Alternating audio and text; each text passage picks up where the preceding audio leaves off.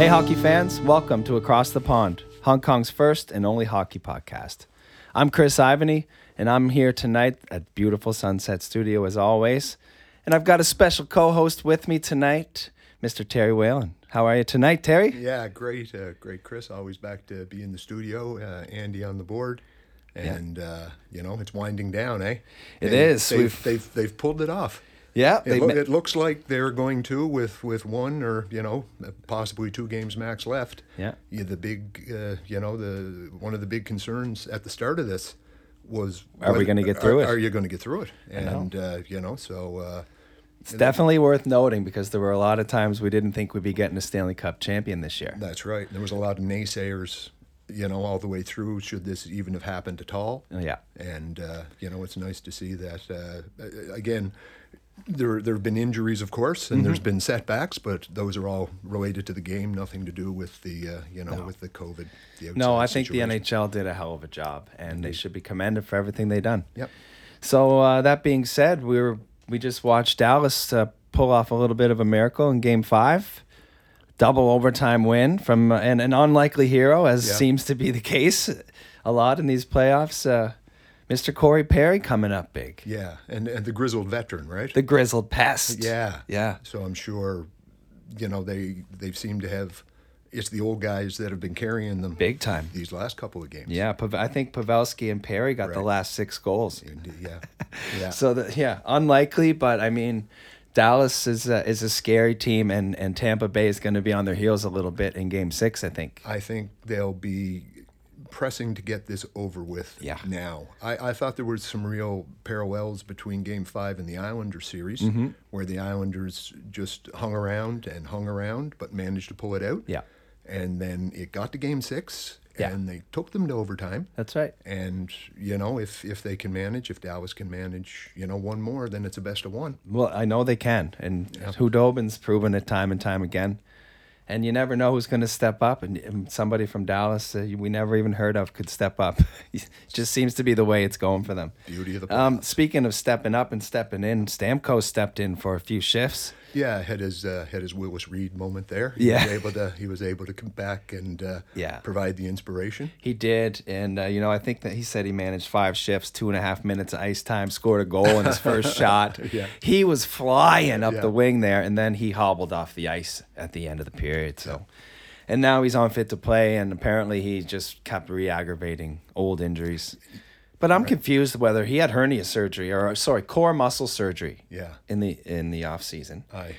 But it's a lower body, so I'm not sure if it's related to his old knee injury or the muscle. But anyway, Stamkos is out for the rest of the playoffs. Yeah, but I'm sure was again he provided that little bump for them. He certainly did. Yeah, and I'm sure he was happy to be able to get in and contribute as much as he could. And I'm sure Dallas is not really sorry to see him not being. I wasn't sure if you have what the rules are now pertaining to getting your name on the cup. Right. So he might have had to play in a game in the Stanley Cup playoffs.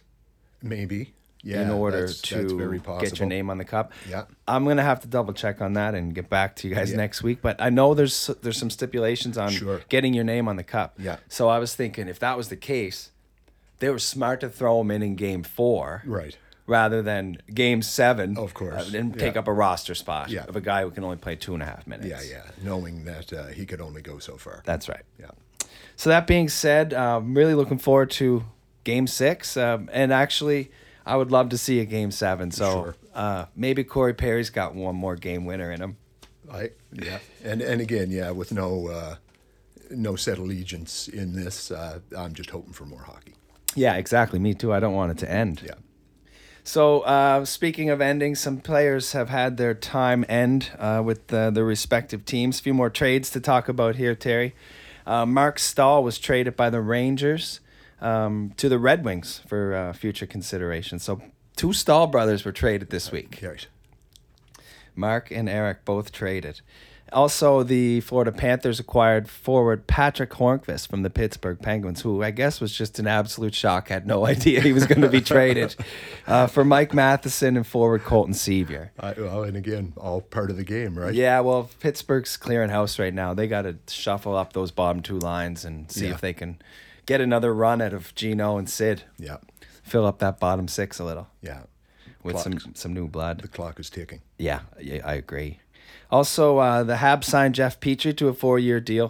He had a great the last couple of years in Montreal. Happy to see him signed to a 4-year deal. I think it was 6-point-something million. So it was a pretty heavy price for Petrie, but he's playing big minutes. Yeah, so the Habs have been, working in the offseason. They have. Yeah. They've done a few nice little moves so far. Jake Allen. Yes. Yeah, Edmondson. You mentioned him. You mentioned him on the last show. Joel Edmondson, defenseman. Right. Also, Bobby Ryan was bought out by the Senators. I think this might be an opportunity for Bobby to get a clean slate and a clean start somewhere. I wish him the best. Right. Hope he can bounce back and maybe. He was nominated for Comeback Player of the Year this year, and Oscar Lindblom was the winner. But I think Bobby Ryan was certainly deserving of that as well. Yep. And one more notable mention, this maritime connection here for you, Terry. I don't know if you're aware of this or not. Mr. Paul McLean, coach, NHL coach, former Jack Adams Award winner with the Sens, signed with the Leafs as an assistant coach. Although he wasn't born in Antigonish, he was raised there. His father was in the military. He was born in France, grew up in Antigonish, and went on to coach in the NHL for many years. Sure. His son, AJ, was a friend of mine when he was playing for the Mooseheads, who's actually an assistant coach. I just found this out because I was looking up information about Paul McLean. Right. And I was like, we should check in on AJ to see where he ended up. And he'd played in the East Coast League for a few years, and now he's an assistant coach in the AHL. So he's following in his father's footsteps. So great coach for the Leafs there. I think, getting a veteran assistant coach is really, really important. So tough town to work in as far as hockey goes. Oh yeah, and they're bringing over his experience from Ottawa. It'll be interesting. Good luck to him. Good luck to Mr. McLean. He was interesting stats. He was drafted by the Blues. He represented Team Canada in the 1980 Winter Olympics in Lake Placid. Yeah. He also scored 36 goals in his rookie season, and then was traded to the Jets and played on the line with Dale Hawerchuk. And he had 3 30-goal years and 3 40-goal years before being dealt to the Detroit Red Wings. So he was no slouch. No slouch. And when you look at him, like he looks like he's a big enforcer type of player, man. but he could also put the puck in the net. Right. So Paul McLean, best of luck in Toronto. I can't get over that Paul McLean because I think it's Paul McLean. I know. So there is another Paul McLean, and he is an NHL coach. Speaking of Paul McLean, shout out to Paul, who's in England right now, and flying back to Hong Kong tomorrow. So we will have Paul back soon. Yeah, excited for that. Excited to have him back. A few more awards were handed out, Terry, before we get on with the rest of the podcast tonight. Lynn Olsen, a longtime champion for girls and women's hockey at all levels in the U.S., was the winner of the 2020 Lester Patrick Trophy for outstanding service to hockey in the United States. So congratulations, Lynn Olsen. Leon Draisaitl won the Hart and the Ted Lindsay Award. Hi, we'll be talking a little more about Ted Lindsay tonight. We will be. It's a very interesting time to have you in talking about this book and movie, because we're going to tie it in with all these the names of these NHL awards. Yeah. So Ted Lindsay's going to come up a little later on. What do you think about that, Leon? Do you think he was the man this year? Again, deserved. Yeah. And I think amongst the players, the Ted Lindsay holds a lot of cachet. Yeah, I think it's the one. That's the one. That's your peers saying that you're the man. That's right. Of course, the writers, etc., vote on for the MVP for the Hart. But this is from your peers. That's right. So I think it's peer reviewed.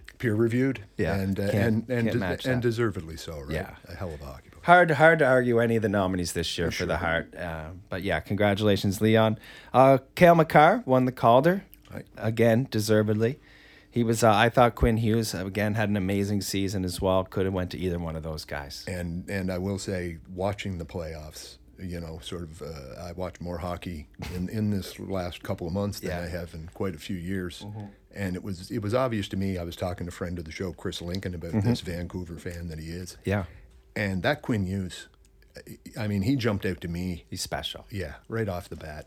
20 years old, and even I could see the intangibles. The poise, his poise with the puck. The poise, the right place at the right time, and always on the tape. Yeah. And first pass, a step ahead. Yeah. Yeah, really special. Well, he's not a big player, so he has to be a step ahead, Right. and he absolutely is. You're right. Yeah. That's well said. He's definitely a step ahead. Connor Hellebuck won the Vezina, very, very deservedly as well. He had a hell of a season, and without him, the Winnipeg Jets, I don't think would have even had a chance at a playoff run this year. Right. Yeah, he was dominant. And as Mr. Paul McLean predicted, Roman Josi won the Norris Trophy this year. Paul picked him, and I thought it was kind of an outside chance, but he won easily, I guess, with the voting. Mark Giordano won the Messier Leadership Award. That's a nice award to win every year. Yeah, another one that speaks volumes. Yeah. So Terry, tonight we're going to get into talking about net worth, and before we do, just wanted to give a shout out to your Islanders who had a hell of a run, and I'm sure you must have enjoyed watching them go on a little Cinderella run there. Yeah, it was a lot of fun. I feel better, as I was saying, for I get a chance to get over to Discovery Bay. Yeah. And watch a game with Jeff Wall and his sons. Yep. As he indoctrinate them into the cult of the Isles. Yeah, are they all in? Yeah, they're all in. Oh of yeah, course. I'm sure they are. It's watching a playoff game with Jeff Wall. It's tense. I'm sure it was. It's tense. It was a lot of fun. That's great. And Greg Flynn, of course, from the ball or from the slow pitch. Yeah. Yeah, another big Isle fan. So it was again. I'm certainly not the only one here, and I'm certainly not the biggest in this town. Yeah. So I was happy for the boys and happy for the Islanders. They again. Some of them call it, it was garbage hockey, and it's not that fun to watch. Again, getting back into it, Barry Trotz, again, seems to me to be, the coach. Yeah. Yeah, he seems to be able to take what he has. They buy in, Yeah, I guess. they And absolutely do. do. That's something you see a lot in football, right, is the ability to get guys to buy in. There's nothing more important, man, because if you get everyone on the same page on a team, that's the number one thing. Because every team in the NHL has their strengths and their weaknesses. But if you can get everything out of everyone, you're gonna have a chance to win every night. And Barry Trotz just focuses on the strengths of his team, and he pulls it off somehow. Yeah, that's right. I think it's incredible to watch, and it is a bit boring sometimes. There's a lot of neutral zone clogging, and there's a lot of just keeping the puck to the outside, not taking a lot of chances, but. Winning is winning. Winning is winning. Yeah, and it's like watching a good pitching matchup, defense is fun to watch too. Aye. All right, folks, tonight's episode is brought to you by The Big Bite. Ah, yeah, ladies and gentlemen, it's time to talk about some food. You like burgers, ribs, hot dogs, milkshakes, or even some poutine? Well, you can find them all in one spot. That place is called The Big Bite. They got a cheaper than cheap deal on chicken wings. $3, only $3 a wing. Tuesday nights in North Point, Wednesday night in Shek Tong Shoy. Every Thursday night at the Big Bite Flame and Grill in Shek Tong Shoy is steak night. For $100 plus a little bit of service charge, you can get a 10-ounce premium Canadian steak with your choice of sauce and unlimited fries or salad. Right about now is when I used to talk about a Thanksgiving special that they had. I even remind you that Christmas was coming, and they had turkey. And speaking from experience, it was delicious. Speaking of delicious, you should go over to their North Point location and try their PB&J burger. That's peanut butter and jam on a burger. Sounds gross, but it's not. Don't agree with me? Come on over to the studio and we'll drop the gloves. Check out more information on their Facebook site at The Big Bite HK. That's The Big Bite HK. Go fill your belly. All prices are in Hong Kong dollars. All right, Terry, net worth. Let's kick it off. Yes, well, if Mystery Alaska was the Rocky of hockey movies, then net worth is the Norma Rae. That's the 1979 kitchen sink drama featuring Sally Fields' Oscar-winning performance as a woman who organizes a union at her local mill. The true-ish story of NHL players attempting to form an association. Not a union. Very good point, Chris, as we'll see. during the 1956-57 season. It features an unlikely protagonist, prototypical villains, and production values that scream Canadian Broadcasting Corporation teledrama. It opens with the disclaimer that net worth is a dramatic interpretation of events which took place in the United States and Canada in the 1950s. Certain characters, scenes, and dialogue are fictional. And we're going to do our best here to separate the fiction from the hard fact and fill in with some historical background. The movie is topical. It was originally broadcast on CBC on the heels of the 1994 lockout and is available now in its entirety on YouTube.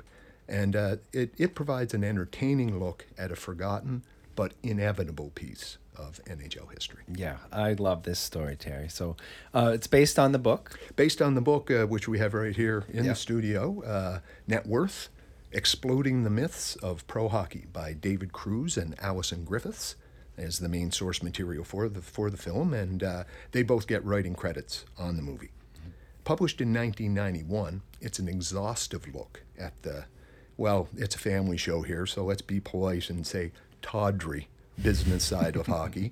The events in the movie come from the first few chapters. Yeah. And you had a chance to read it, Chris? It's a very easy read. It's super interesting. Anyone who wants to know anything about the history of the business side of hockey, I mean, it's just an absolute eye-opener, things that maybe a lot of us aren't aware of. That's right. The stuff they got away with. Yeah, right? Pretty much. For a long time. Yeah. So, very informative, interesting, and infuriating. Totally. Infuriating read. Yeah, if you watch the movie, by the end of it, I wanted to just jump through the screen and grab Gordie Howe by the neck and just shake him.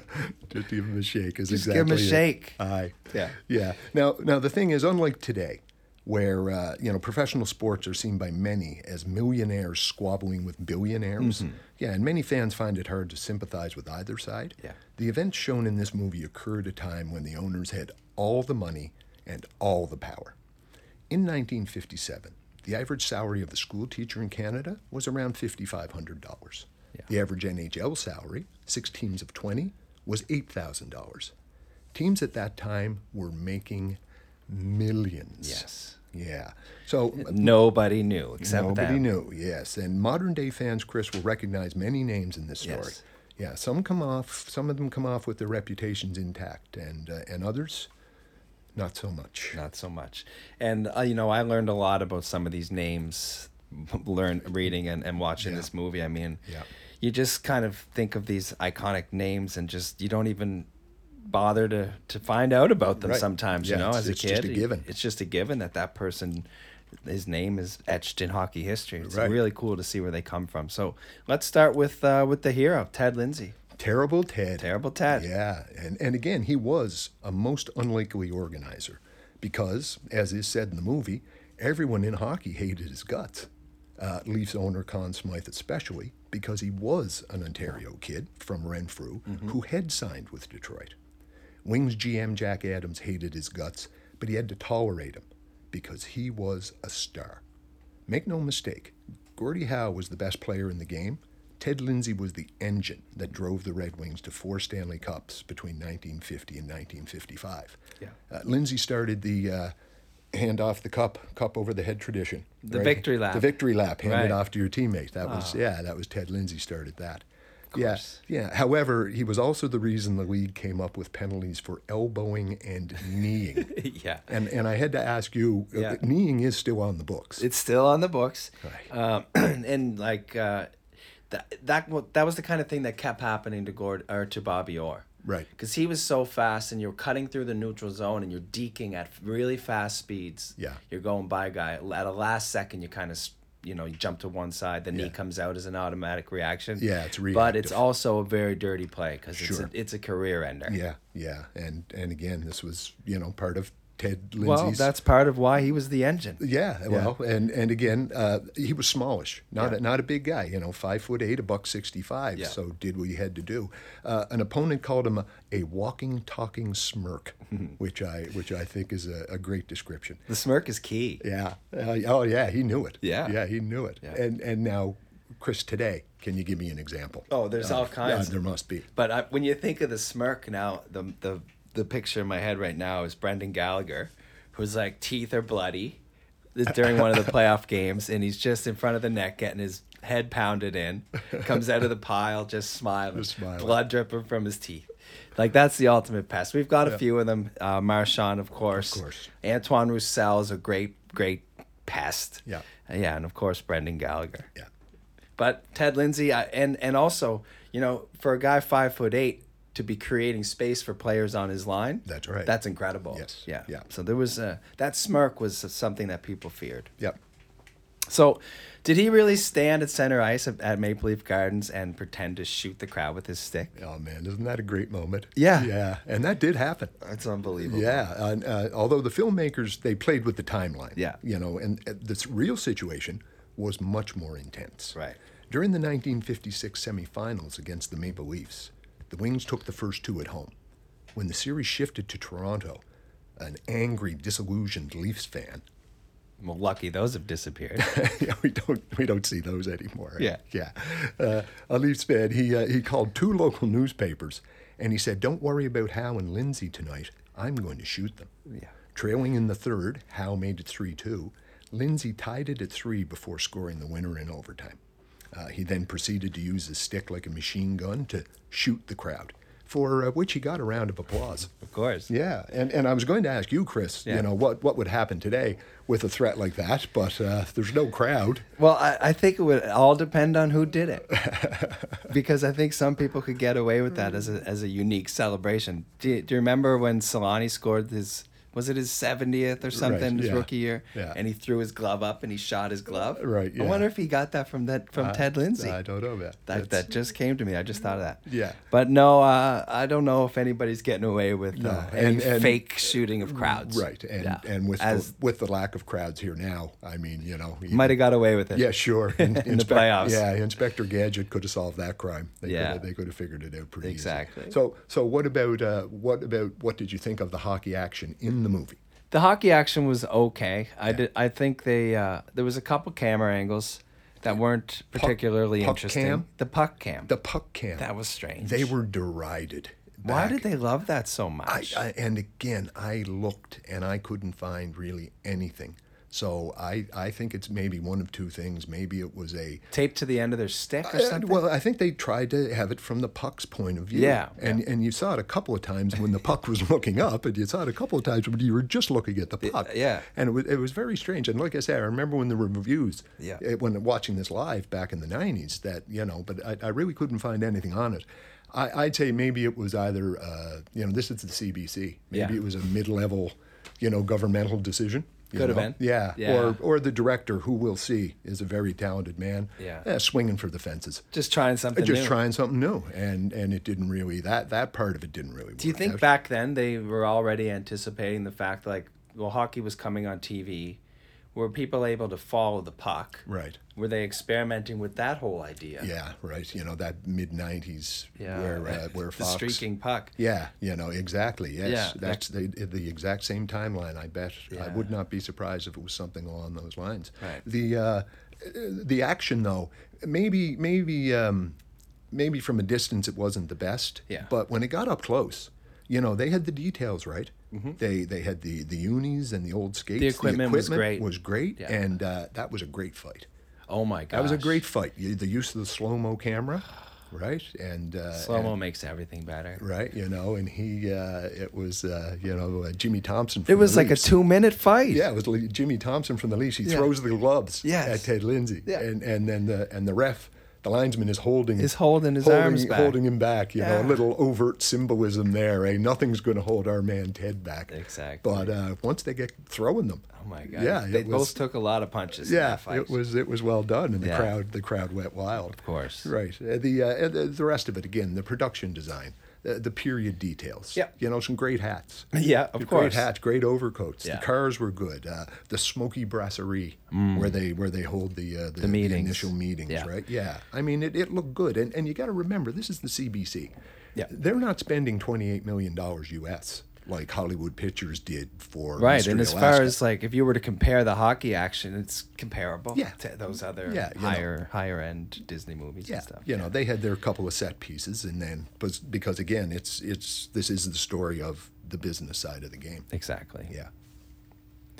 In the movie, at the introductory Yeah. meeting of that NHLPA, right after they have the meeting at the Brasserie, Ted Lindsay says, "I fought every man at this table." Yeah. And that was true.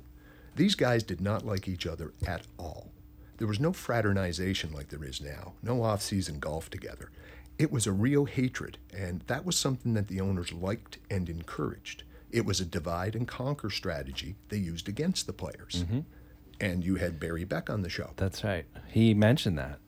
20 years later. That's right. Yeah. He mentioned the fact that, players never talk to each other after the games, and he got a hello from and a good luck from Bobby Orr. Yeah. And that was like kind of a big moment because Yeah. players just didn't do that kind No, of thing. and this is 20 years later. Yeah. The late 78, I think. Barry Slow Beck- changes. Slow changes. But it has changed. But it has changed. Right, and you had Paul McGoey on the show, and Paul spoke to the effect that this has had on the competition level within the league. Yeah. But strictly from a business point of view, i.e. the owners, Yeah. they've always known there's only two teams in the NHL, right? Management and players. And the players spending time has only helped their bottom line. Now, the movie's depiction of the 1956 All-Star Game is accurate. Lindsay and the other players, Doug Harvey from the Canadiens, Leafs captain Jimmy Thompson, Bill Gadsby from the Rangers, Gus Mortson from the Blackhawks, Fernie Flaman, Love that the name. great name from the Bruins. Yeah. Yeah, they had to sneak around. Yeah, For fear of management getting wind of their plans. Yeah. So, and in this movie, management is represented by Jack Adams. By Jack and Jolly Jack. That's yeah, right. And that's This is your coach of the year, folks. Yes, this is who this is named after. Yeah, and that's according to the sports writers. Jolly Jack. That's the sports writers who you had in his pocket. Yeah, who he wrote for. Right. And again, let's be polite for this family show. Yeah, good idea. And call him a tyrant. Okay, that's a Right. good one. Now, Jack Adams was a hockey lifer with a real inner darkness. The only man to win the cup as a player and as a coach and as a GM. He led the NHL in penalty minutes in 1922-23 with the Toronto St. Pats. And Chris, we've already agreed on toughness back in the day. You have to be tough to play in the NHL. It was a different level. It was, of yeah, toughness at that point. it was super duper sociopathic tough to If you lead. can walk, you're playing. to lead the league in penalty minutes in the 1920s. Yeah, that was a level of toughness. Yes, absolutely. Yeah. Adams coached the Detroit Cougars in 1927-28. 2 years later, they became the Detroit Falcons, and 2 years after that, when they were bought by James Norris Sr., remember that name, the Detroit Red Wings. He would remain head coach GM until 1947 and GM until 1963.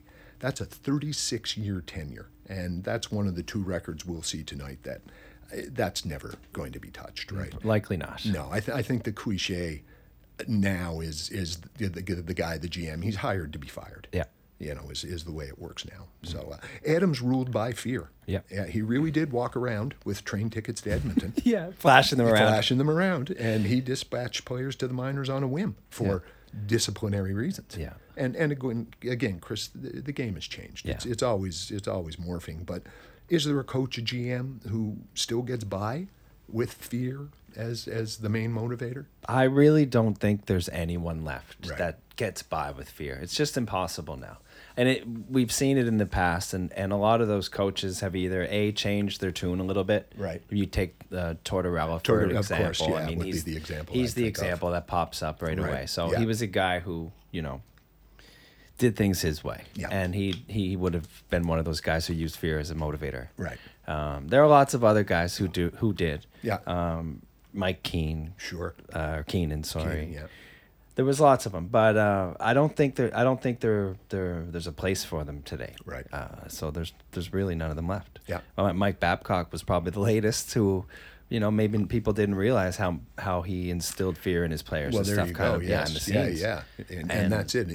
Still behind the scenes. Yeah. When that locker room door closes, Yeah. I'm sure there's some guys that That's right. probably massage the ego, but then there's other guys who realize that they kick butt. Yeah, totally. Yeah, just to get it going. So the scene with Gordie Howe and Jack Adams negotiating Howe's contract seems like a key moment in the movie. And do you think that's the way it really was? Do you think it was accurate? Yeah, I think very much so. And Gordie Howe was the most shabbily treated star in all sports. Yeah, that's what we learned from this movie. Yeah, Jack Adams used Howe as a salary cap. Basically, yeah. Yeah, the first official cap in sports was in the NBA in 1984-85. Other owners knew what Howe was paid, and that became the market rate. Jack Adams abused Howe's trust, small-town naivete, team spirit, good nature, his very Canadianness. Could he have been that naive? Is it even possible? And again, a mixture of that and just his good nature, as I said, as just what I said. And he got taken advantage of. Yeah. He took advantage. He got taken advantage of. It just seems surreal to see a guy who's the stature of Gordie Howe, his presence, to not be able to handle himself a little bit better in those situations. Not and in it's those strange. situations. Yeah, I Yeah, mean, not in those I guess situations. On the you know, ice. players were left to manage themselves back then. On the ice, he was one thing, and Yeah. off the ice, I think that's very common for a lot of them, right? Right. Yeah, but again, he's a small town boy, Floral, Saskatchewan. Just wanted to play hockey. Just wanted to play hockey, and Yeah. they played on that. Totally. They took advantage of that. And again, at this point in the NHL, all but two of the players were from Canada. So he was every year given a blank contract. Every year gave himself a $1,000 raise. Yeah. Yeah. Now, conversely, as a rookie in 1966, Bobby Orr signed for $25,000 a year and a $25,000 bonus. Gordie Howe, after 19 years in the NHL, was making $27,000. Yeah, he probably could have written $27,000 on that contract 15 years prior, and they would have just been okay with it. Sure. Yeah. But Bruce Norris, again, who took over from Jack Adams with the negotiating, right? He tried to tell Howe that salary was exaggerated, but he grudgingly started to pay him more. In 1968, Bobby Baun was traded to Detroit, and he set Howe straight, telling Howe that his negotiating had held all the players back, correctly guessing Howe's salary of $45,000, and then dumbfounding him by telling him that he was making $67,000. Right. Bond said to ask for $150,000 next year. Yeah. Yeah. Howe backed off, asked for $100,000, and did get it. Yeah. And Norris said, "I hope that makes Colleen happy." Gosh. And she was she was a favorite target of criticism from all players, people all over the NHL. So as his salary went up, they just poked more into the fact that his money was going to her. Right, exactly, right, terrible. And again, it was that harpy he was married to. It wasn't our boy Gordie. Right, Right, yeah. it wasn't our boy Gordie. Couldn't be. Could be our boy Gordie. It was that harpy in the background. So. But there was so many secrets going on at the time. It's just unbelievable that it lasted that many years, and the owners were even able to get away with it for that long. As we see, Yeah. That's exactly Yeah. it. And we're getting again, Chris, to the worst part. Yeah, that pension that they touted as the best in all sports. Best in all sports. They Yeah. kept repeating that. Eh? Oh, over and over. Yeah. And without a doubt, the most egregious lie of them all. Yeah. Yeah. A player contributed $900 a year, while owners paid $600 a player. But it was not their money. Right. 2/3 came from the gate of the All-Star game, for which the players were not paid, and a 25-cent surcharge on playoff tickets took care of their contribution. After 26 seasons in the NHL, Gordie Howe was getting $13,000 annually from his pension. Isn't that incredible? Just again, yeah. Thank God for Ted Lindsay.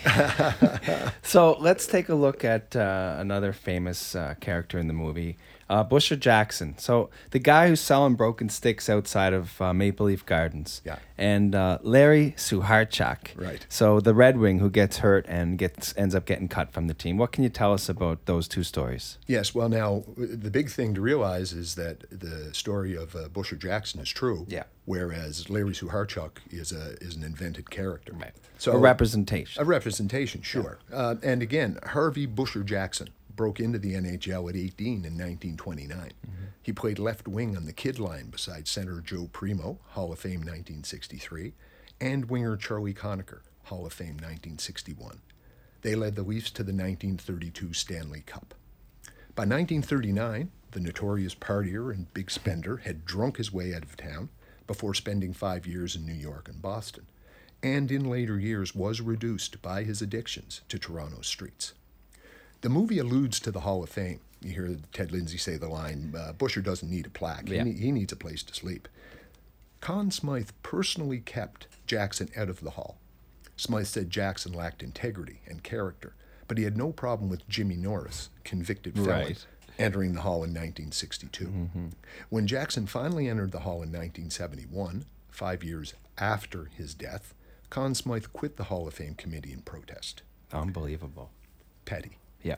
Now, Busher Jackson would have been a cautionary tale to players. Here was a superstar from the previous generation, and this is what had become of him.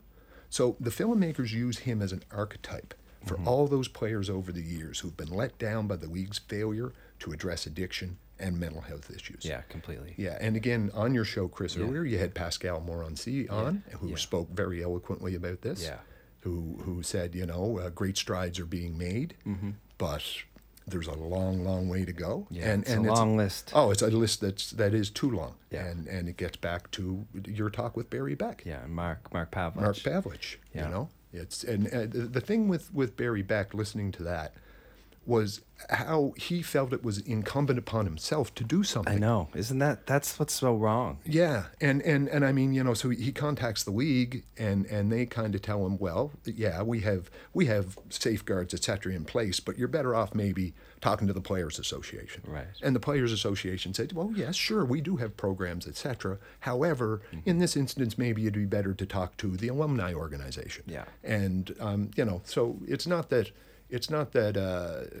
Again, safeguards don't exist. That's It's just that guys still fall through the cracks. They always do. Yeah, and it it's seems too easy. It does. It happens, and that this isn't just a sport thing. I mean, this is in every industry and in Yeah. every facet of human life. Yeah. We've got people struggling with problems, Yeah. and it took a long time before people in sports, especially, were felt strong enough and capable enough to be able to come out and talk about it. Yeah, that's it. So- And again, it's that, you have that attitude. You have to have the physical attributes to play Right. sports at a professional level. Yeah. But you have to have a mental toughness as well. Yeah. And, once you get lost in, mental health or addiction issues, Yeah. they're the type of guys that have been pushing it through all by themselves so far. So, Exactly. yeah, it's kind of hard for them to reach out, and kind of hard for people to reach out to them. Mm-hmm. And again, this is the sad thing about this whole, we're talking about 1956, 57. Yeah. If they had have been successful here, it would have been as it turns out, a 10-year head start.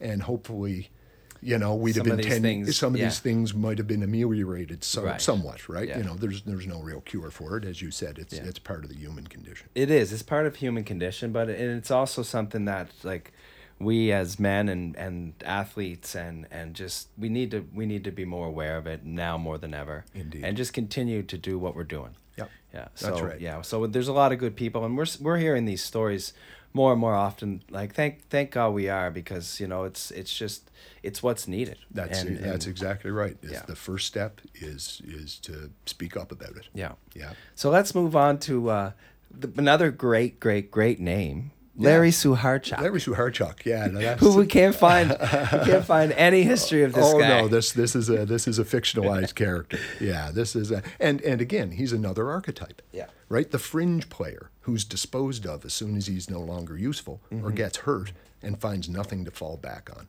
That line from the movie, "I don't have as many friends in this town as I thought." Ooh. Oh, I know. That's harsh, eh? You Sad. know? Everybody's your friend when you're on the top. It's Yeah, and then once it's over, where do I go? Yeah, so there was and is tremendous pressure to play hurt, right? Someone's always after your job, and after being cut, medical access and benefits disappear. Careers in any professional sport have always been short. Now, back then, it was a shorter season, and players could and did work in the off-season, but many had only a high school education, if that, so it meant that it was menial or manual labor.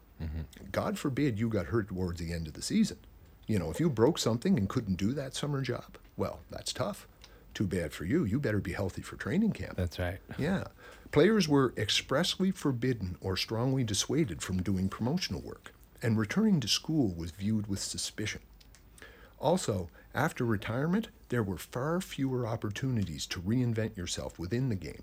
the media jobs, the personal training, that didn't exist back then.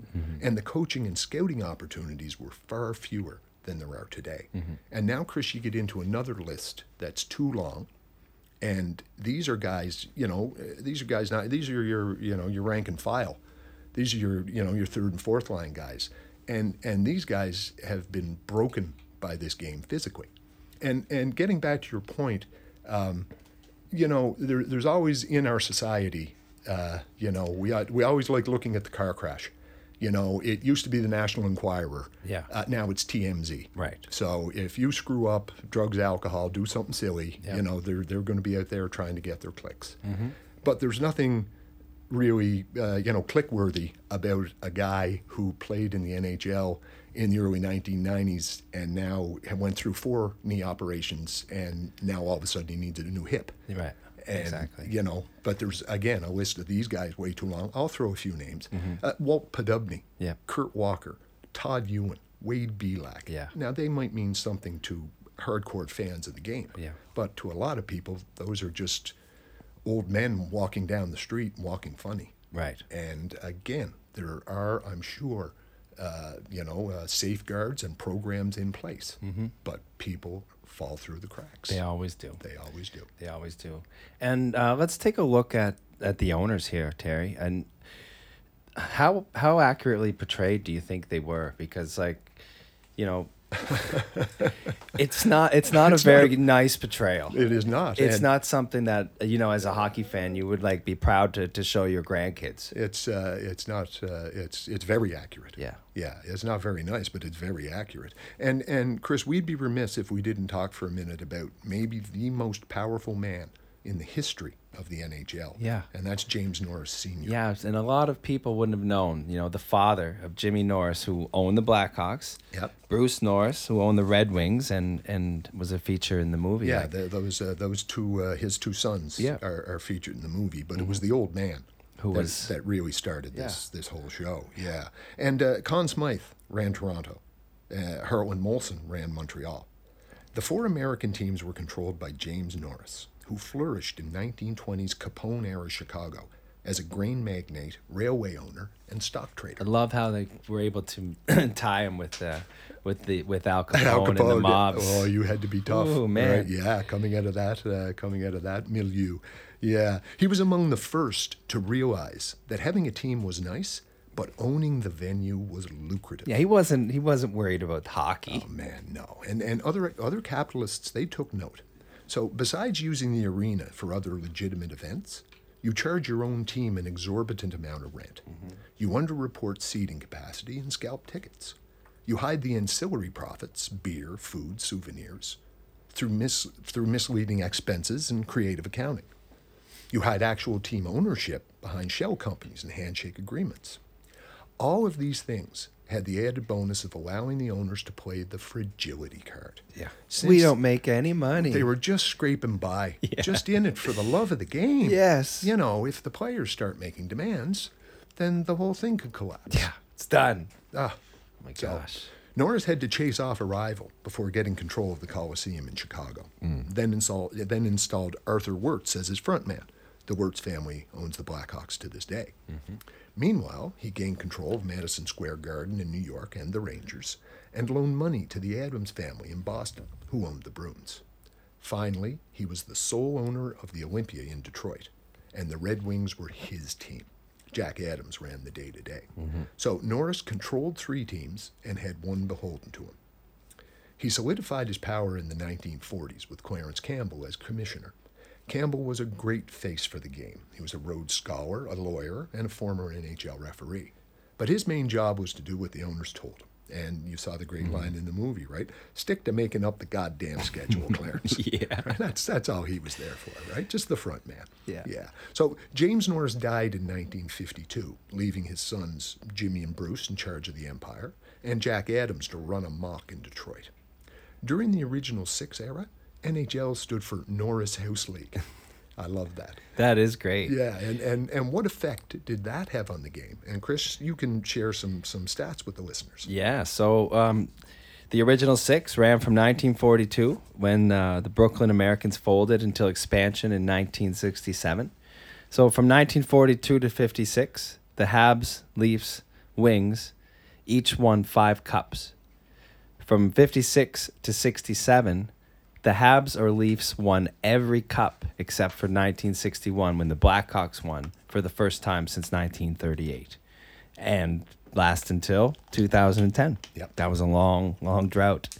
The Bruins didn't win a cup, missed the playoffs 8 years in a row in the 1960s, and yet outdrew the Celtics, who won 9 NBA championships in the 1960s. So there's no money to be made in hockey. No one will go. No one cares. That's daft. Imagine, right? Yeah. The Rangers didn't win a cup. Yeah. They missed the playoffs 18 times in 25 years.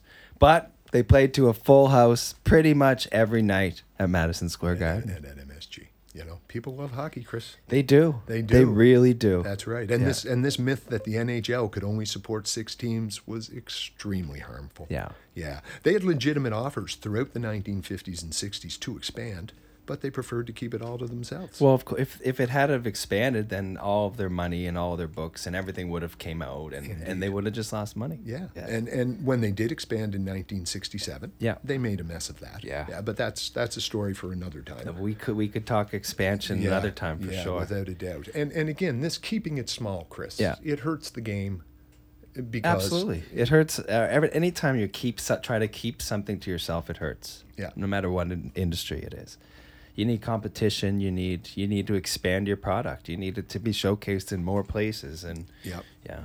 So let's circle back to the movie now and talk a little bit about the talent, both in front and behind the camera. Yeah, now this was the first non-Hollywood film we looked at.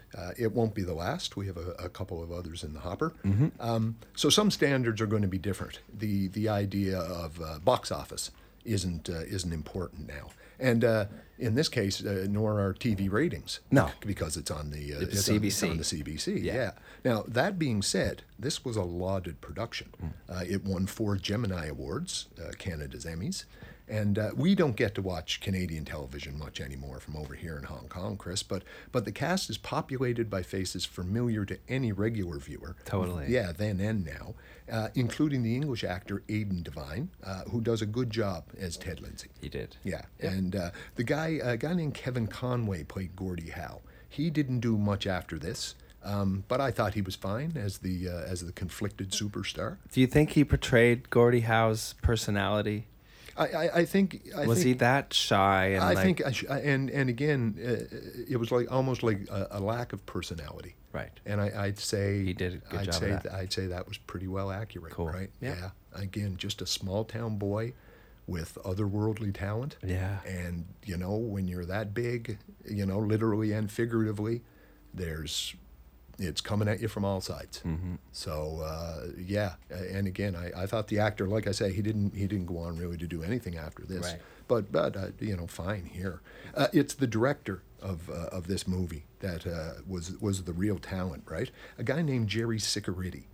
He's won 7 Geminis for Best Director for his work on such iconic Canadian fare as North of 60, Due South, Schitt's Creek, as well as movie biopics on people as diverse as Pierre Trudeau and Shania Twain. That locker room scene after the players organize, the camera angles he uses to make Gordie Howe look so small and Jack Adams so big and Ted Lindsay so defiant. Just, I mean, great work. It looks good. I can picture it now when he's going around the dressing room. Yeah. Are you for this? Yeah, and then when they finally come to Ted Lindsay, he's the only one standing up. He's got one leg up on the bench. That's exactly right. Hand on his hip. Hand on the hip. Yeah. It was totally, totally defined. Great work. Great work, and I liked at the end too the inevitable "what became of them" sequence. He chose the jazz standard "Paper Moon." Right, Yeah. the Molly Johnson version. Yeah. And it wouldn't be make believe if you believe in me. It's amazing work. Yeah. There was one thing I wasn't totally impressed with, which was the puck cam. Yeah, well, So- again, sigh. But it might have been an experimental That's right. view of Yeah. trying to show a different perspective. So maybe just a little bit ahead of his time Yeah, because it was a that's little right. choppy, it was a little weird, but Yeah, that's right. But it certainly was ahead of its time, That's and right, it might Eddie. have been our introduction to the streaky puck. Yeah, which didn't last very long. No, it didn't. Yeah. But again, swung for the fences. Yeah, totally. All that being said, he was a very steady hand at the wheel. But without a doubt, this is Al Waxman's show. Yeah. Right, and Al Waxman, he looked like Jack Adams, who was a little round man. Again, I'm trying to think of other things that Al Waxman has been in, because very, very familiar character. Now you're teasing me. I am. Yeah, it's good. That's right. Again, Al Waxman here again, just such a great job at showing the conflicting emotions. The volcanic temper versus the guile of what the complex, driven man that Jack Adams was. Yeah. And of course, Chris. Yeah. Let's hear it.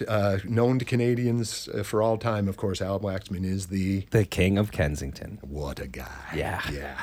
And I bust your balls here sometime on this for not catching up, with some of the older references. Yeah. That show ran from 1975 to 1980. So before my time, I wasn't even thought of. Literally. Yeah. So good job. Kudos to you for being up to speed. On Al Waxman. Well, I'm glad I have you around to keep me keep me on my toes, make sure I know my history. I can't be on here talking about hockey if I don't know where it all started, Terry. So the battle lines are drawn. Yeah. So is this movie accurate about how the actual story plays out? And can we start with the opening scene for a sec? Because I don't think we need to talk about this opening scene. What, the practice? Yeah, yes. Jack Adams walking on the ice and just absolutely berating. tearing them a new one. Yeah, and again, as it was shown, they lost the finals to those Frogs. The Frogs, yeah, in Montreal the year before. Yep. And again, a great scene setter, because the kid laughs at the Ted Lindsay joke, and he cuts him right away. Right away, yeah. Right, and again that sets the template for the movie. For the fictional part of it. Now you're coming back in, and as you said, here we get back to the fact. Yeah. And it's very accurate, but again, the timeline of events. Yeah. Which is common, a common ploy in these, in a fact fiction movie. They'll move things around. It does happen, but maybe not at the same. That scene though certainly set the tone. Oh yeah, without a doubt. Yeah, and right off the bat on the ice. Yeah. And now it plays through. The timeline events, again for continuity. The players were immediately and repeatedly deemed ungrateful, selfish, commie rat bastards by the press. Lindsay and Doug Harvey especially were called rabble-rousers. That's a very loaded term. I don't know if listeners can really appreciate what's being inferred there. I mean, it's not pleasant. No. You remember, this was the Red Scare 1950s. This was the time of Senator Joe McCarthy and the Hollywood 10. So being accused of communism was... socialism is still a four-letter word to many Americans. Yeah. Now, the owners dug in their heels behind Jimmy Norris, who was behind the empty suit of Clarence Campbell. Yeah. Meanwhile, as is shown, the players got 119 out of 120 to put up $100 each to move forward. The commie Jew lawyer, as Conn Smythe did call him, Milton Mound, represented the players, who threatened the owners with an antitrust suit if their demands were not met. However, the moves and reprisals by the owners happened over the summer and fall of 1957, not immediately as we see in the movie.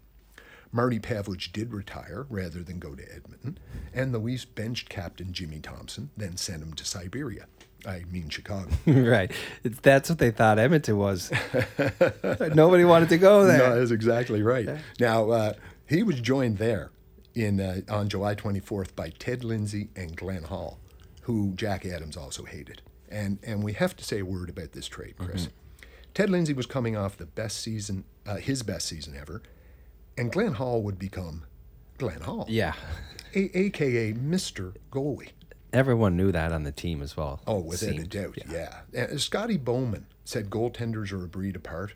Glenn Hall was apart from that breed. Wow. He was the reigning Calder Trophy winner and pioneered the butterfly style of play. Yes, that's right. Yeah, now, and when you had Paul McGoey on, Paul spoke about the continuing evolution of the goaltending position, and I had to smile when he brought up load management, because Glenn Hall played a goalie record 502 consecutive NHL games. It's insane.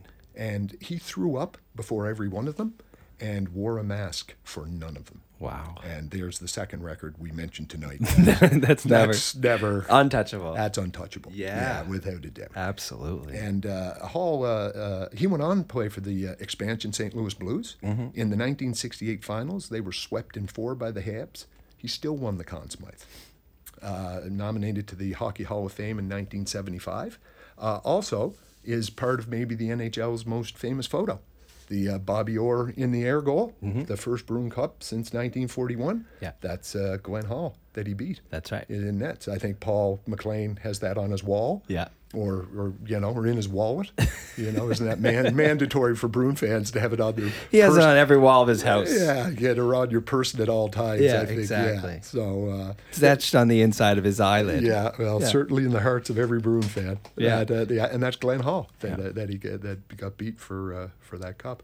The Lindsay and Hall, they were traded for Hank Basson, In a bag of pucks. Johnny Wilson, Bill Preston, Forbes Kennedy. And I bring that up only because of that last name. Forbes Kennedy was born in Dorchester, New Brunswick. Okay. But raised and learned the game in Charlottetown. Returned to the island after his NHL career was over. Went to work for the city of Charlottetown. Recreation department. Was my coach. In minor baseball. Okay. Oh yeah, for a couple years. Forby. All right. That's awesome. Yeah, and you could see maritime this connection. and he was a local hero, and you could see this guy. You could see this man walking around. You could tell he was tougher than a boiled owl. he was. You could tell he'd been to the wars, man. Yeah, That's great. yeah, and I mean, and the fun thing about being able to do this, Chris, is you learn something every time I get to do a deep dive. Yeah. And knowing Mr. Kennedy. Although these many years, I did not realize they was traded for Ted Lindsay and Glenn Hall. So that being said, it remains maybe or in the conversation of the worst trades in NHL history. And there's been some bad trades. And could you maybe give me an example? Or I can your give you. thoughts I on can one give or you two? a few examples. Yeah, all right. I'm going to start with this one just for Paul. In 2001, the New York Islanders traded Zdeno Chara. This one's for you too, Terry. Hold on. I thought this was for Paul. I wasn't even thinking about you. Sorry. That's not. So the Islanders trade Big Z to Ottawa, alongside with Bill McCult and a first-round draft pick in exchange for Alexei Yashin. Yeah. That was a mistake. Yeah. The one that comes to mind for me right away is when the Habs traded Patrick Waugh. So, I mean, the writing was on the wall there. He basically demanded a trade. But they had to trade him, along with their captain, Mike Keane, at the time. Yeah. Traded him for Jocelyn Thibault, who was nothing better than a backup goalie, Martin Ruzinski, and Andrei Kovalenko, maybe the best goalie of all time. Right. Traded for that. Yeah. And here's another one for the Bruins fans. Cam Neely. Mm-hmm. The Vancouver Canucks traded Cam Neely and a first-round draft choice to the Boston Bruins for centerman Barry Peterson. Wow. Who's Barry Peterson? Mm-hmm. Yeah, I remember the name. yeah. So there's been some doozies over the year, Terry. The years, sorry, but obviously this Ted Lindsay trade, how Jack Adams was able to convince the rest of the team and the public and the media. And you see the way he does it, right? Exactly. You know, Yeah, it was necessary. He was necessary, and he was able. He had so much, absolute power at that level, and he had the total backing of ownership. Totally. That they wanted to make an example of Lindsay, and and here's our chance to get rid of that, that pain in the ass Glenn Hall as well. That exactly. So, Rookie of the year. Yeah, Rookie of the Year. Now, the movie shows a lot of moves being made. In September 1957, there was a 32% league turnover with trades and rookies. And this is at a time when 2 or 3 new faces a year per team was news. So the ownership, they were making their displeasure felt. The Habs held on to Doug Harvey, though, pressing their advantage over the weakened Leafs and Red Wings. They would win the next 3 Stanley Cups, making it 5 in a row. Then they sent Harvey to the Rangers. Now, there was no one-on-one arbitration hearing showdown between Lindsay and Smythe. No when Conn Smythe gets up and says, I can't afford it, boys. It should surely be the end of the game. Yeah. I can't, I just can't. If I could, I would, right? Yeah. And then Ted Lindsay says, we do love this game, and we play it for nothing, but not while you're charging money to watch us, right? That none of that ever happened. But in November, the Leafs did vote to form an association, which was shocking. So the players were close. Right. So it all boiled down to Detroit at that point. It came down to Detroit, and as the film shows quite accurately, Jack Adams forged a contract for $25,000 a year for Ted Lindsay, showed it to reporters, called in other favors from the press, wherein unnamed sources called Lindsay a cancer on the team. That locker room scene really happened. Jack Adams brayed about loyalty and small-town values, and a hungover Bruce Norris cried poor and showed them the books, as if, that would make any sense to any of them. Yeah. Yeah. Shortly after, the Red Wings, led by Red Kelly and Gordie Howe, voted against forming an association. Now, other players around the league knew they would have done the same thing in their shoes, so it became a matter of easy to forgive. But as the years went on, hard to forget. And again, it's a testament to the basic goodness of Gordie Howe that, he's not a more hated man in hockey circles. Yeah. So. Yeah, it certainly is. It's strange. It's a strange contrast. Again, man. He was again in a bad situation. He was in a no-win sort of place. Totally. Yeah, but again, at the end of it, I think the thing was that he got taken advantage more than anybody. More than anyone. And this is why, I don't think there's really... Maybe he let everyone down in a sense, but at the same time, it cost him more than any single person there. He also proved a lot about who he was as a human, so and that was also admirable. That's exactly right. Yeah. That's exactly so in the end, Terry, the players, they got very little. Yeah, they did. And the owners were able, to the ultimate detriment of the sport, to push the issues down the road. I love how Clarence Campbell puts it in the movie. The players brought many issues forward, and the NHL reform package answers them all within the economic limitations of the sport. Yeah, fine print. For you see, hockey is never a business, it's just a game. Now, they got a $7,000 minimum salary and moving expenses for traded players. But here's the rub. The total cost of settlement to owners was less than they were paying lawyers to fight the players. So, Doug Harvey, unfortunately, did die destitute. But there was no curse of Ted Lindsay. You see the graphic at the end that the Wings, never won the Stanley Cup again, right? Yeah. They turned it around. They turned it around. They won it again in 95, 96. Yeah. Still, that was 41 years after it took them, after Jack Adams broke up the band. Wow. Yeah, so that was a drought and well deserved. It was. Now that we know the story. Indeed. Yeah. So the aftermath. Right. The owners had won, but it was a Pyrrhic victory. And their failures to see the big picture led to the gradual marginalization of the sport. In the 1950s, hockey was more profitable than the other big sports. It was televised and popular on TV, but when the contract with CBS ran out in 1960, the NHL let it die and dissolved their broadcast committee. The Leafs and Habs continued to rake it in from Hockey Night in Canada, but wouldn't share the money with the other clubs. Clarence Campbell remained a pretentious figurehead, and as ownership began to change hands, the new man had no vision either. The owners wouldn't allow players to be like football's Broadway Joe Namath, who begat a star system that was the impetus to develop aggressive marketing and licensing plans that turned professional sports into a multi-billion-dollar industry.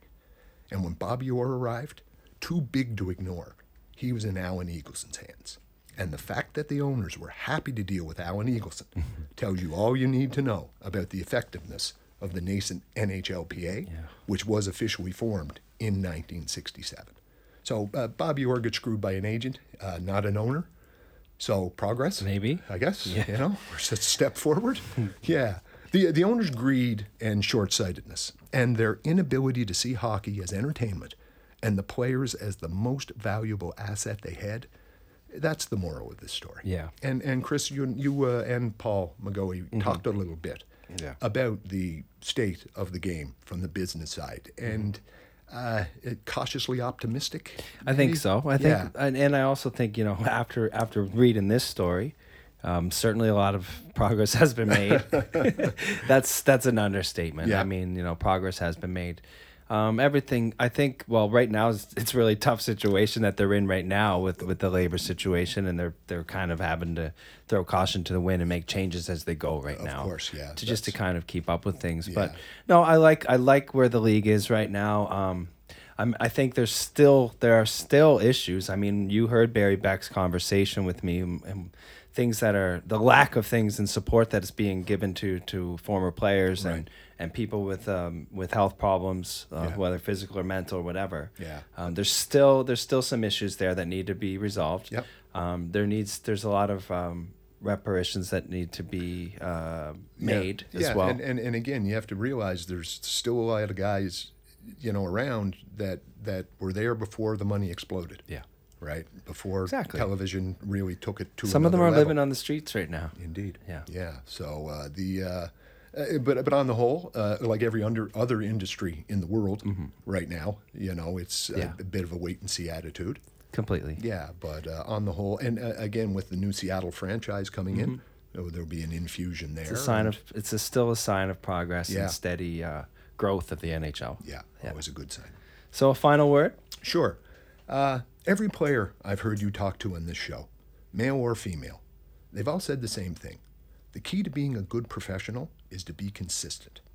It's the ability to show up every night ready to go, to get off the bus. And if you're not at your best, you block that out, you lace them up, you compete, then repeat. It's a grind. Those of us on the outside looking in, who prefer to stick to our illusions about the romance of the sport, we'd be well served to remember that while it's playing a game, it's also working for a living, and working in what can be a very profitable industry. It's a job. A glamorous job? Not always. A lucrative job? Perhaps. A dangerous job? Inarguably. Compensation for those who play now, and perhaps more importantly, security for those who came before, are issues all three sides of the game, players, owners, and fans, will never fully agree on. The movie Net Worth shows all three sides the dangers of ignoring those issues, or pretending those issues don't even exist.